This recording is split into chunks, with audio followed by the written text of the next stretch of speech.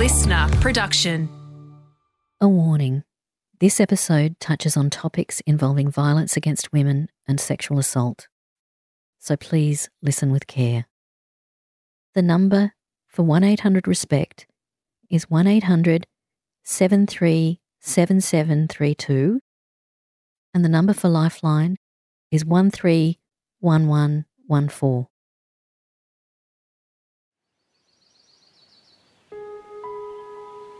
Welcome back to Crime Insiders Forensics. This week, another in-depth conversation about the intriguing world of forensic science. For those joining us for the first time, my name's Catherine Fox. I'm a former GP, crime author and screenwriter. Now, if you're listening to this podcast, you're also fascinated by conversations from within the world of forensics and gaining an understanding of how science is helping to solve crime.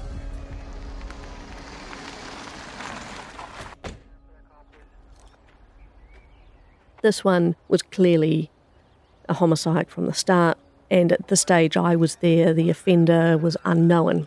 So there was a lot of parallel work going on by the homicide squad to try and ascertain who may have done this.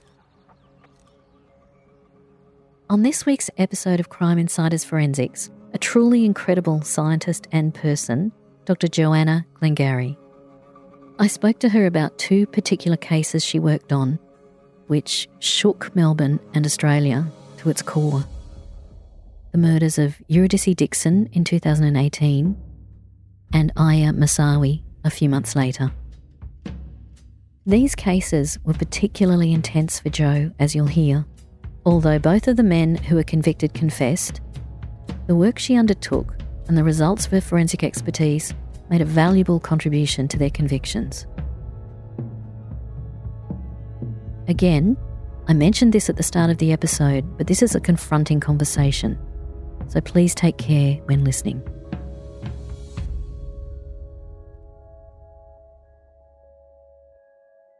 As a forensic pathologist, I think your job's incredibly difficult to start with, and you've had an interesting career, but we might start by talking about a couple of the most prominent cases that you have had to deal with professionally. The cases of Eurydice Dixon and Aya Masawi. Now, for those who don't know, there were two women who were walking home at night and were attacked, assaulted and murdered by random people they did not know, they did not have intimate relationships with. And they attracted a lot of media attention and a lot of anger in the community. The Eurydice Dixon murder happened first. Can you remember what you were doing when you got that call? I think I'd just turned up to work. It was fairly early in the day and fairly early on the on-call week. So I was just making a cup of coffee, having a normal morning, and the phone rings. And you know that when the phone rings when you're on call, it can be something that's going to change the course of the day or the week, or it might be something relatively straightforward. In this case, it was clearly something that very much changed the course of the day. So what was your response? Who requested your presence and how did you respond? We'll primarily be contacted by one of the members of the Victoria Police Homicide Squad, and they will give us a rough briefing of what they know so far, what the circumstances are, and what they expect from us at that stage. Sometimes it's just a prior warning that there's been a homicide and we'll need to do something about it at some stage, and it's just giving an early heads up. But in a number of cases, it's a matter of asking us to come out to the crime scene to assist them at that early stage. We don't go to every crime scene, every homicide crime scene, but if we're asked, we will always go out. And so I made a time to meet them at the scene and jumped into our on-call car to head out there. And what are you taking with you and what are you wearing in anticipation of actually going to that scene?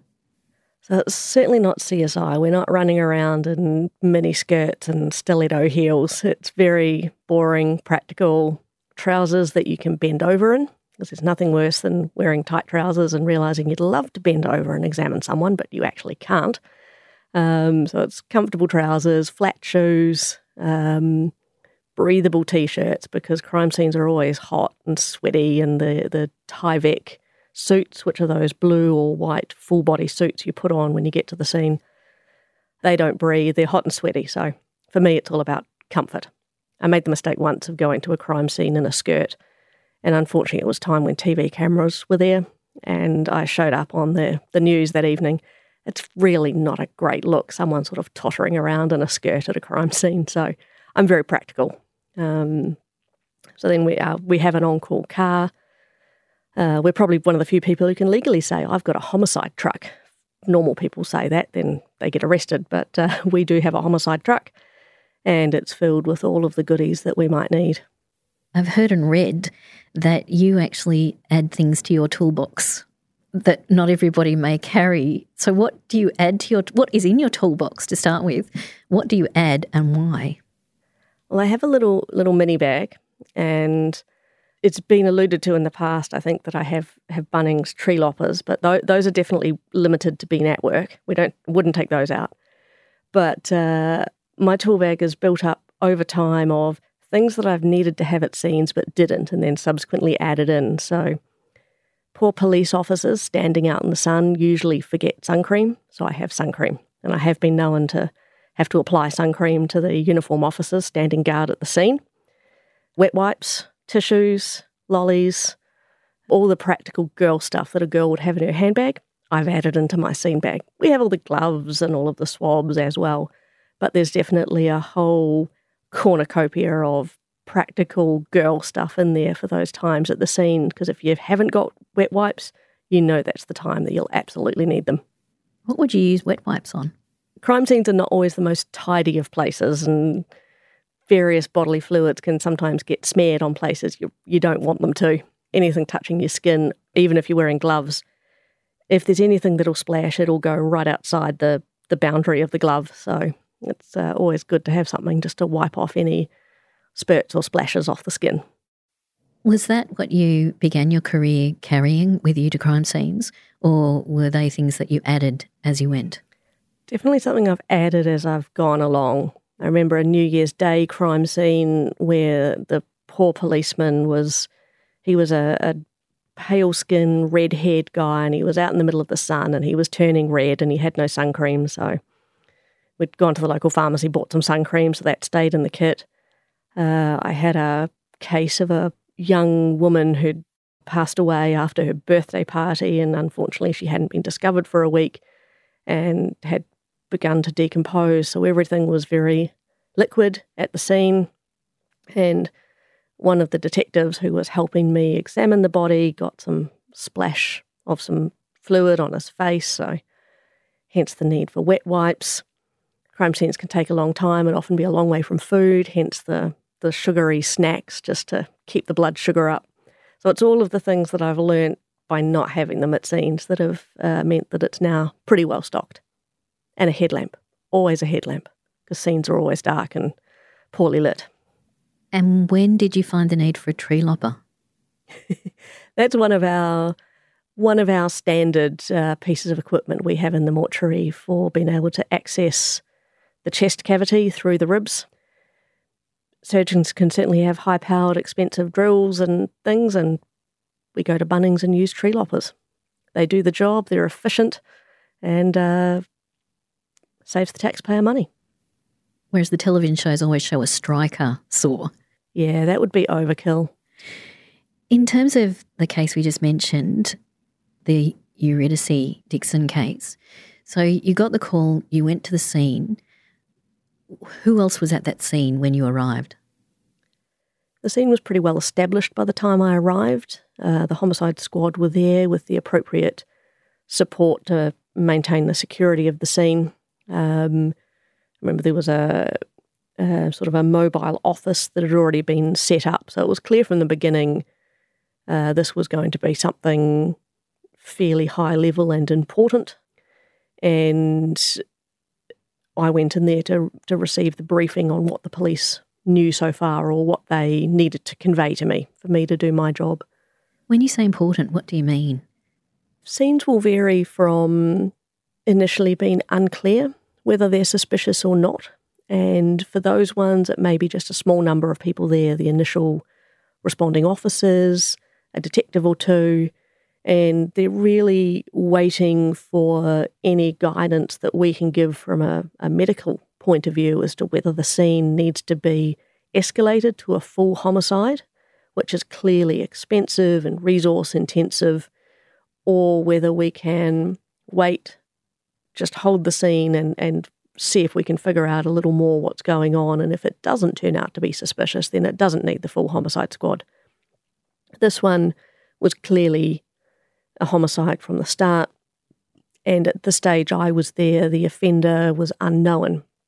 So there was a lot of parallel work going on by the homicide squad to try and ascertain who may have done this.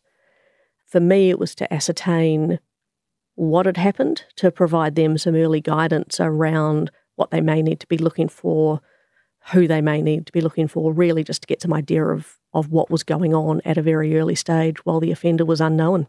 Did you have a forensic photographer at the scene working with you as well? Yeah, the Victoria Police have photographers. They will be at the scene and we work with them. So we generally won't go in and disturb anything until the scene's been photographed, until they are happy they've documented everything as it is before we go in and start moving things. And really it's a matter of if we're moving things, changing things, altering things, we just photograph it as we go. If in doubt, we'll take a photograph to document that whole process. What sort of information will the police give you at that particular stage? Look, it's really only a general idea of what's gone on, and often there's not a lot known at that point. Sometimes it's easier for us to approach it with an open mind. I mean, clearly we know something bad has happened, but it's quite nice for us to be able to go in almost a little bit blinded about the circumstances so that we're not leading or not led in one direction at the expense of thinking about everything. And I think most of us would prefer to approach a scene in a general way, see if we can figure out what the pathology tells us, because the information's more powerful. If I say it's a stab wound and it looks like a serrated knife, and then I'm told afterwards, by the way, we've recovered a serrated knife from the scene, then that's much more powerful correlation of those injuries that I've been able to say that based on the injury in an unbiased way, rather than going and knowing it was a serrated knife. You'd never know if you were just seeing it because you thought it was there. So I think we're all aware of the element of bias and are quite open to the challenge of making a decision without knowing the information beforehand. What priorities do you have right then and there at the scene? It's multifactorial. The scene assists both the police and me. So the priorities for me are figuring out exactly what I'm dealing with. What's the scene? What am I going to need to do over the coming hours and days to elucidate what's happened to this person? While we do have a relatively uniform process in terms of death investigation, for some certain types of deaths, we might put more importance on certain parts of the examination, certain extra tests we do. For example, if we're thinking about someone who may have been strangled, clearly we're going to be taking a much closer look at the structures of the neck than someone who's been stabbed in the leg. So while we do look at everything as part of the examination, getting an idea of what we're dealing with will help me plan what I need to do, what I need to start organising at the mortuary. It's also putting the whole death in context. The next priority is clearly informing the police. So I'm looking at the scene of what can I tell them from this? Confirming the person is in fact dead, looking to say, did they die here or did they die somewhere else? What are the injuries are present? Can I tell them anything about those injuries, the types of weapons or mechanisms that might have been involved? We certainly stay away from time of death. It's one of the things that TV shows with a huge degree of accuracy. Yet in real life, there's very little accuracy that we can give beyond what they probably already know. And I think the more research that goes into it, the more we realise that we really know less and less about it. So it's really about the priorities are information, me giving information and me also taking in that information and planning. And obviously the state that the body is left in will give you other clues. For example, if clothing is missing or absent or rearranged, how do you then prioritise if you're concerned about sexual assault or other kinds of injuries that may not necessarily be fatal but were involved in the attack? We really closely liaise with the crime scene officers with that. For example, in Eurydice's case, it was apparent that possible sexual assault was something we needed to be thinking of. And you really need to weigh up, do I take the required samples here at the scene? The pros are that the samples will be got in a timely manner, they can be tested earlier, there's less risk of any trace evidence being lost in transport to the mortuary. However, in this case, it was in the middle of an open reserve. Scenes are often crowded, poorly lit. They're not as sterile as our mortuary or theatre is, versus taking those samples at the autopsy where it's a controlled environment. I've got a technician to assist me, and we can get better samples, I think, in that setting. But there's the risk of delay or of trace evidence possibly being lost on the way. So we'll liaise with the crime scene officers about what samples we need to take at the scene and what samples we can take at the autopsy in terms of sexual assault. And by samples, I mean swabs looking for DNA of the offender. And in this case, it was clear that we needed to take those swabs as a matter of urgency, given the offender was unknown. But rather than electing to do that at the scene, whereas I've said it's a less controlled environment, the samples are probably not as good quality as the ones we would take back at the institute in the mortuary theatre. So we elected to perform the autopsy in as a timely manner as we could to get those samples with priority. So you take notes, you've got photographs there for the scene. How long, for example, did you spend at that scene? I think I probably spent around an hour at the scene. Were there media there at the time as well? I believe there were, yes. I normally try and blank out the presence of media at scenes and just pretend I'm in my own little bubble and they're not there. And other than choosing a place that I can stand where they can't film me, which is very high on the priority list, I try and stay clear of the media at scenes. Does that increase the pressure on you if the media are involved and the police at the scene as well, that you know that this is obviously going to be a covered case, a media coverage involved and scrutiny? Yes and no. It puts pressure on the scene to make sure I'm presenting professionally. There's nothing worse than turning up, seeing one of the crime scene or police officers that you might know well or be friendly with, and giving a big smile and saying, "Hi, Bob, how are you?" and a big smile, because you know that you giving that big smile will be what's featured on the news that evening. And to me, it never looks great to have people grinning and smiling at a scene where something clearly devastating has happened. But in terms of pressure, I think I put pressure on myself at every scene to do the best job that you can, regardless of whether the media are there, because often what you see in the media doesn't really reflect what's going on or doesn't reflect the severity or the importance of the case. So I think it's just important to put a little bit of pressure on yourself for everything to make sure you're doing the best job. Well, I suppose that with internet and sleuths and podcasters and everybody now obsessed with crime, that any case can possibly be scrutinised to the nth degree. So in that sense, is there any more pressure than there used to be on crime cases that you're involved with? Look, quite possibly. You always do wonder if one of your cases will turn up on some current affairs expose where those people meet in a committee and look through the photos and look very serious as they discuss things, and you wonder what would potentially say. But the reality is all of our cases are scrutinised. Every homicide case we do gets scrutinised by one of our colleagues before it gets signed out. And certainly there's no hiding anything from any of your colleagues, but you want that level of honesty. That's what keeps you honest. And the courts have normally scrutinised it, be it the prosecution, be it the defence, or the jury. They'll give you all the scrutiny under the sun before it even gets to that stage. But look, I think months, years down the fact, the idea that someone can come along and do a podcast or a TV show about it, it might cross your mind in passing, but by and large, I think if you're doing a good job, then you have to just back yourself that even if it comes under that scrutiny, you should be all right.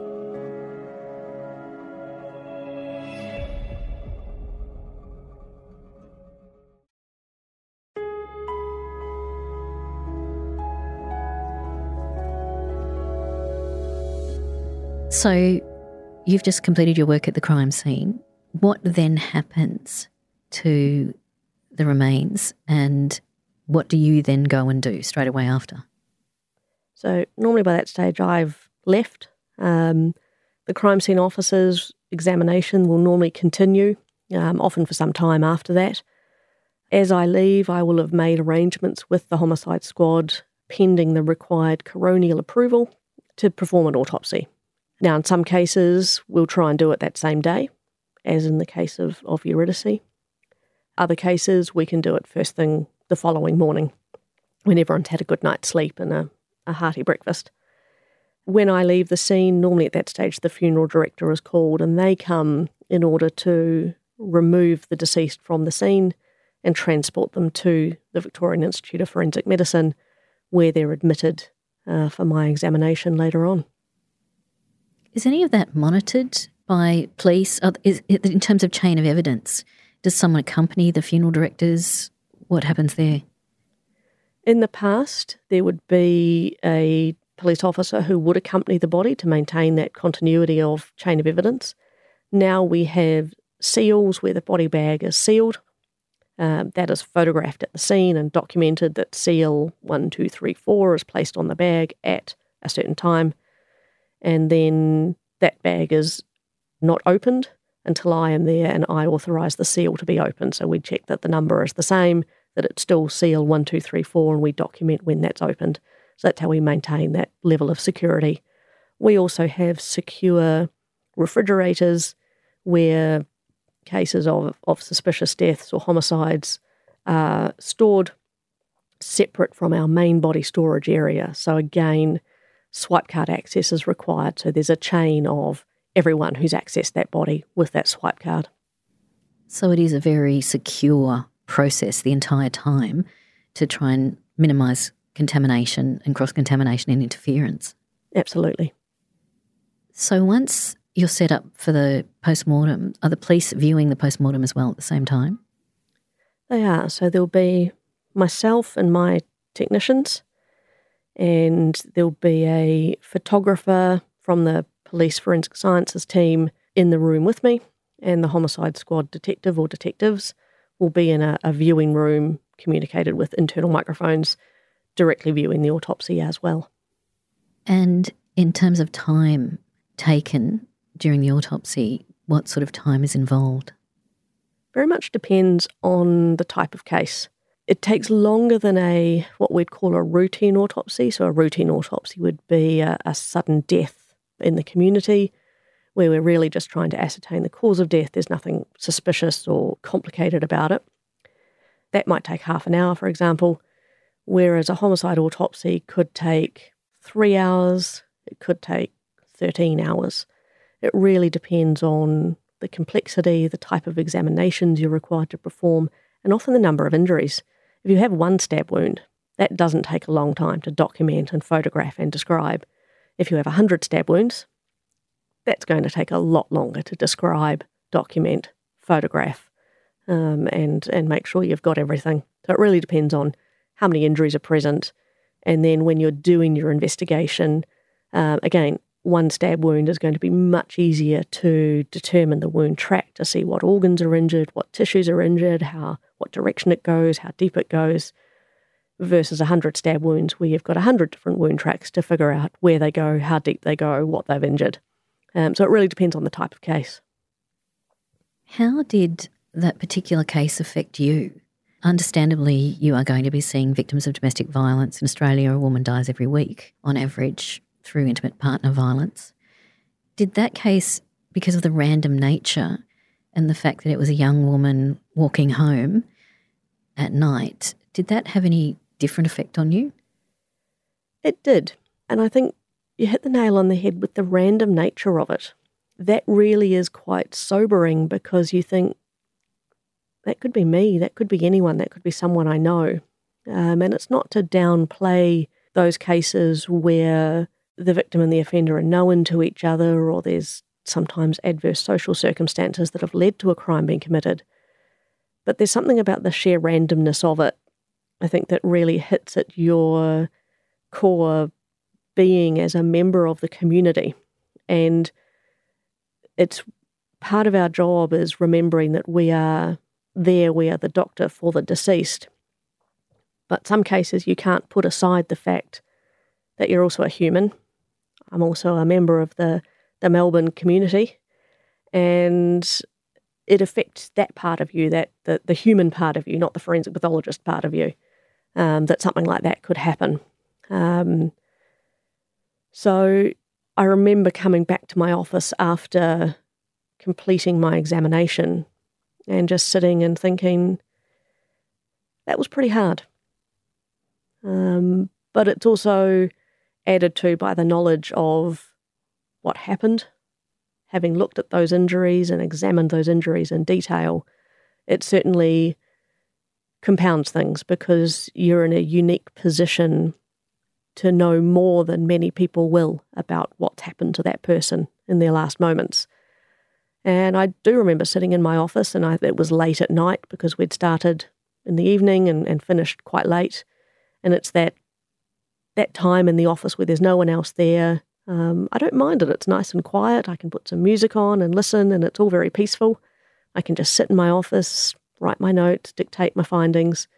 But I remember sitting there and thinking, that's incredibly sad and tragic, and that's going to impact a lot of people.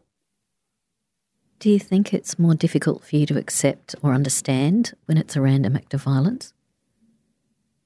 Maybe I've become cynical with time, but there's very little now that people do that surprises me. We live in a very, very diverse society, and while it might sadden me that someone has done something, I don't think there's a lot that surprises me anymore.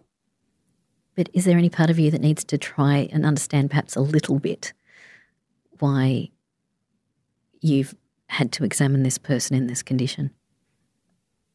I think I actively try not to, because if I start going down that rabbit hole, it's opening up a can of worms that I'd rather not have to deal with. The job is tricky enough already without trying to understand why some people do things that are incomprehensible to me personally. So I think I'd actively try not to, for self-preservation, really.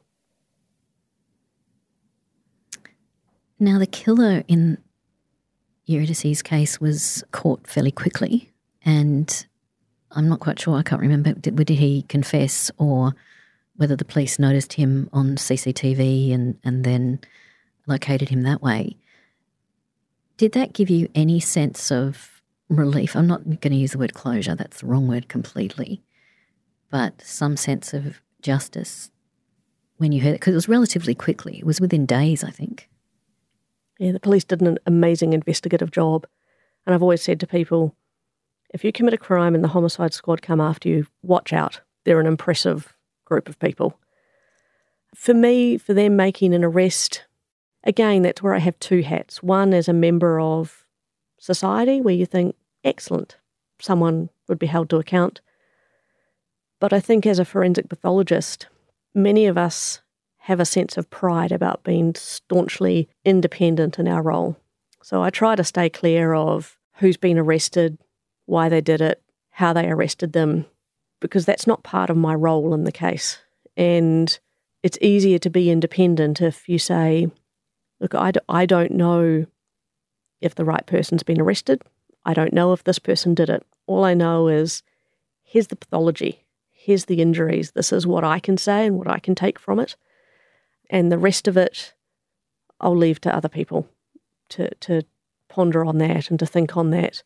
So again, it's an active decision to just stay that little one step removed. And again, that's probably self-preservation as well, to try and not get too deep into the case, because what we know about particularly traumatic cases, what we know is hard enough to get your head around already without compounding it further.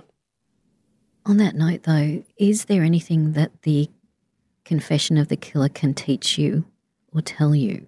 For example, relatives often ask how long it took for that person to die. It seems to be really important to relatives to know how long they suffered or they didn't. Well, obviously it's very difficult to tell that as a pathologist. You can't just say, look, it took this long to die. How important is it if the killer actually confesses? Do you believe them to start with, how long it took them to execute the crime? Or does that actually help you in terms of data, future experience, applying it somewhere else? Yeah, that's a really interesting question. And that's when we get to put our scientific hat on. And from that point of view, reading a confession is very interesting. I think we all take confessions with a grain of salt because there's probably a tendency to downplay what happened. And certainly I've seen confessions where you read what was said and you think, I don't think that's what happened. Yes, there are limits on what we can say, but we can say some things with a pretty good degree of accuracy, and some of the confessions just don't match up with that on any planet. But in some cases, there will be people who just genuinely tell the truth, and that can be interesting. That can certainly give interesting insights. There's certainly a risk of bias with all of that, and you wouldn't want to base all of your evidence on confessions, but it can certainly give some insights, and there may be odd injuries with odd patterns, and it eventually comes out that a certain implement was used, and it occurs to you and you think, oh, okay, that's what that was. That's interesting. File that away in the little box in my brain of interesting patterned injuries and what can cause them. So yeah, I think it is interesting from that point of view to look at it with your pathologist hat on rather than why did they do it, getting any information around that. But yeah, learning from it, as long as you have a degree of caution or you take some of the information with a pinch of salt, there's a lot you can learn from it. That's incredible to think, sadly, that you find out answers to questions from the actual killer themselves. We've often said we would love to be able to have a sit down with the person, just for some cases, to ask, what order did you actually inflict the wounds in? Or how hard did you hit the person? Or what did you use? Clearly you can't do that, but it would just be interesting to know, because sometimes there are things that are just baffling, and it would be really nice to get the answers to that, even though you never will. On that note about the weapons used, shortly after that, the Eurydice case, Aya Masawi was a student who was murdered in Melbourne, and a similar, walking home one night, random attacker. She had no knowledge of him. It seemed to be opportunistic as well. And you were on call for that case as well. I was.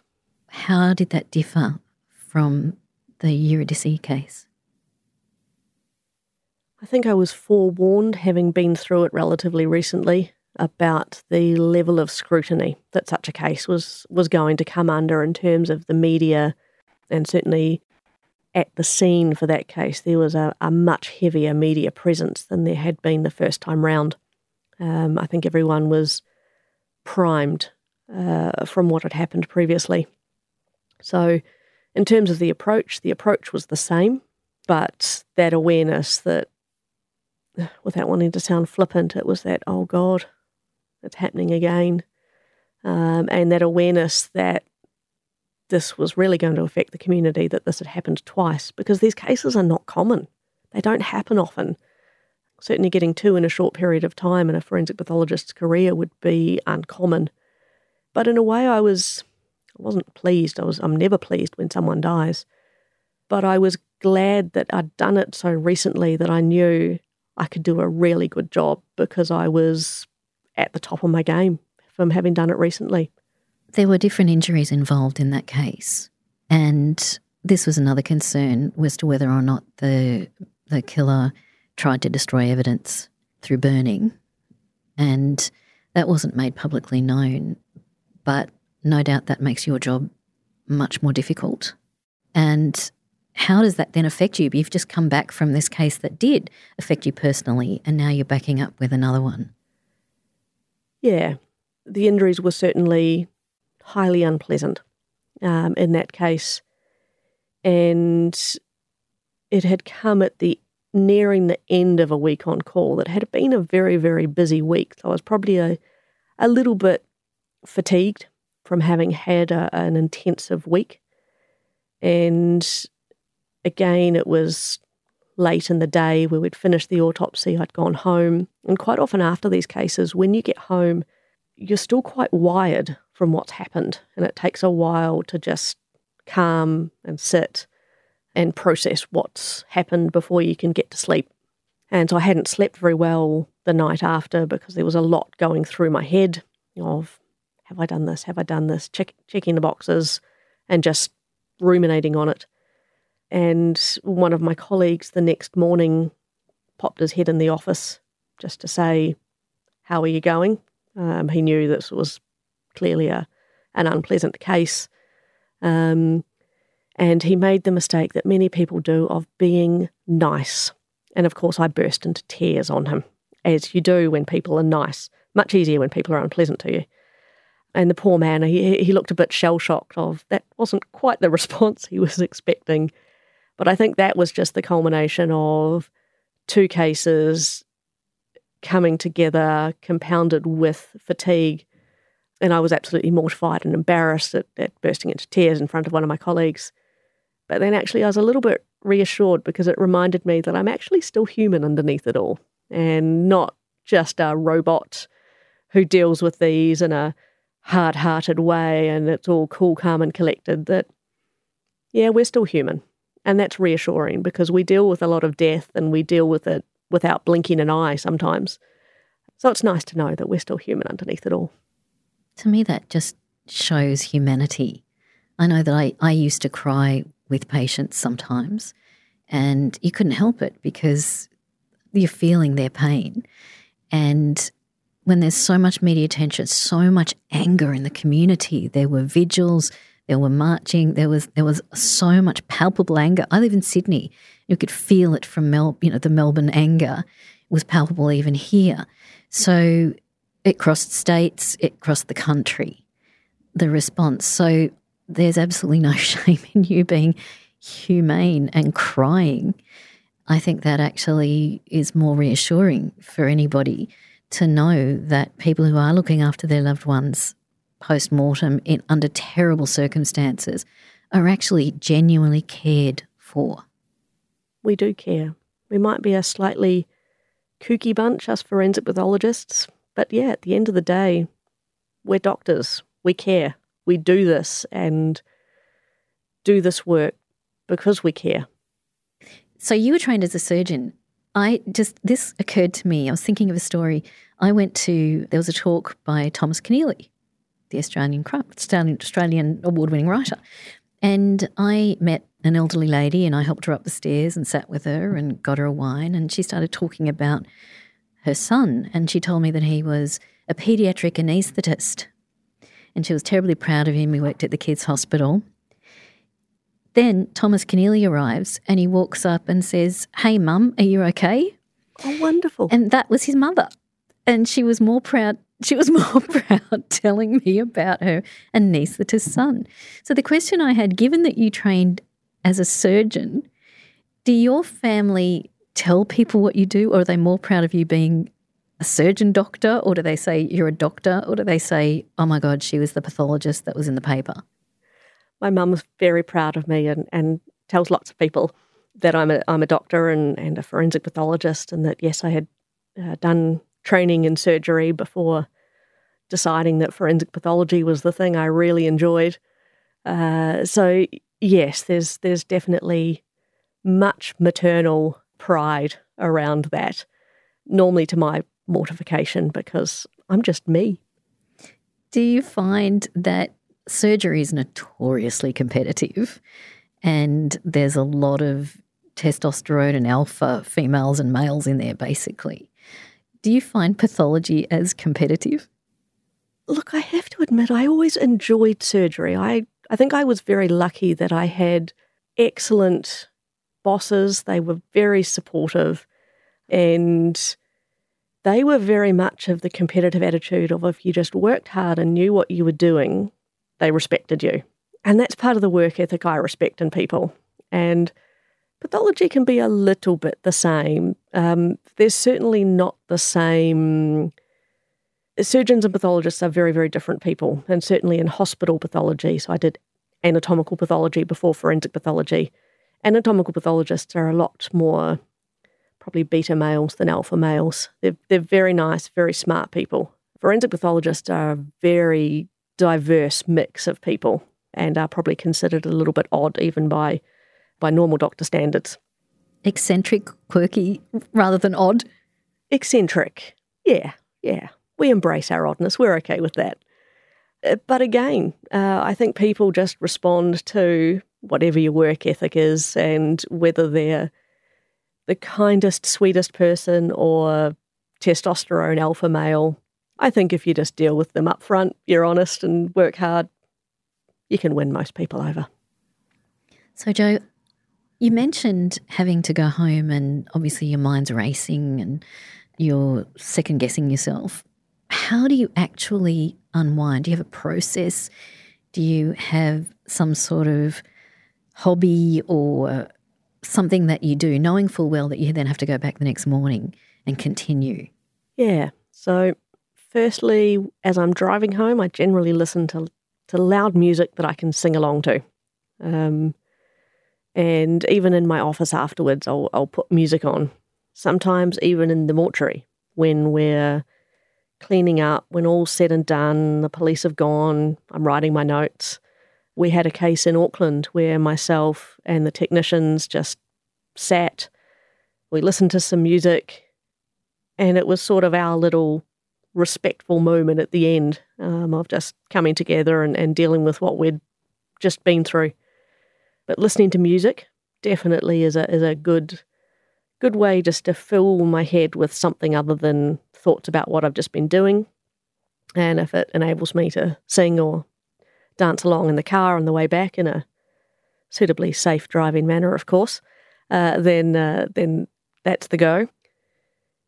Family certainly helps in terms of talking not about details, but just generalities about the case. And talking about it in a slightly more sanitised way, I think certainly helps. And then before I drift off to bed, I always read before I'm going to sleep, and I will just do the same habits. Firstly, try not to worry if I'm going to get a good night's sleep or not. If I do, great. If I don't, look, we can all cope without one night of good sleep. So not stressing about sleep, just reading, maybe having a cheeky gin and tonic. Alcohol's not the answer, but it's just that process of pouring a drink, sitting with a nice crystal glass, doing that and just thinking it through, and or just those little routines and habits, reading a book and then just hopefully drifting off to sleep. And then tomorrow's the next day. And it's amazing how different and fresh you can feel in the morning, even after a rough day or a rough night. So what sort of music? Are we talking 1950s musicals? Are we talking heavy metal, rap? What are we talking? Potentially all of the above. I know everybody says they've got a really diverse music collection, but over the last week I've listened to everything from Pearl Jam, classical guitar, opera, French hip-hop, Michael Bublé, Billy Joel, and as I drove in here today I was listening to the Italian rock band Måneskin. So a little bit of everything, depending on the mood, depending on the day. So on that musical note, thank you so much for joining us today, and more so, thank you for sharing such a personal experience of a very demanding job, but again, highlighting the humanity behind what you do. And I find I'm very grateful the way you do your job and under the circumstances under which you do it. So thank you for joining us today, Dr. Joanna Glengarry. Thank you for having me.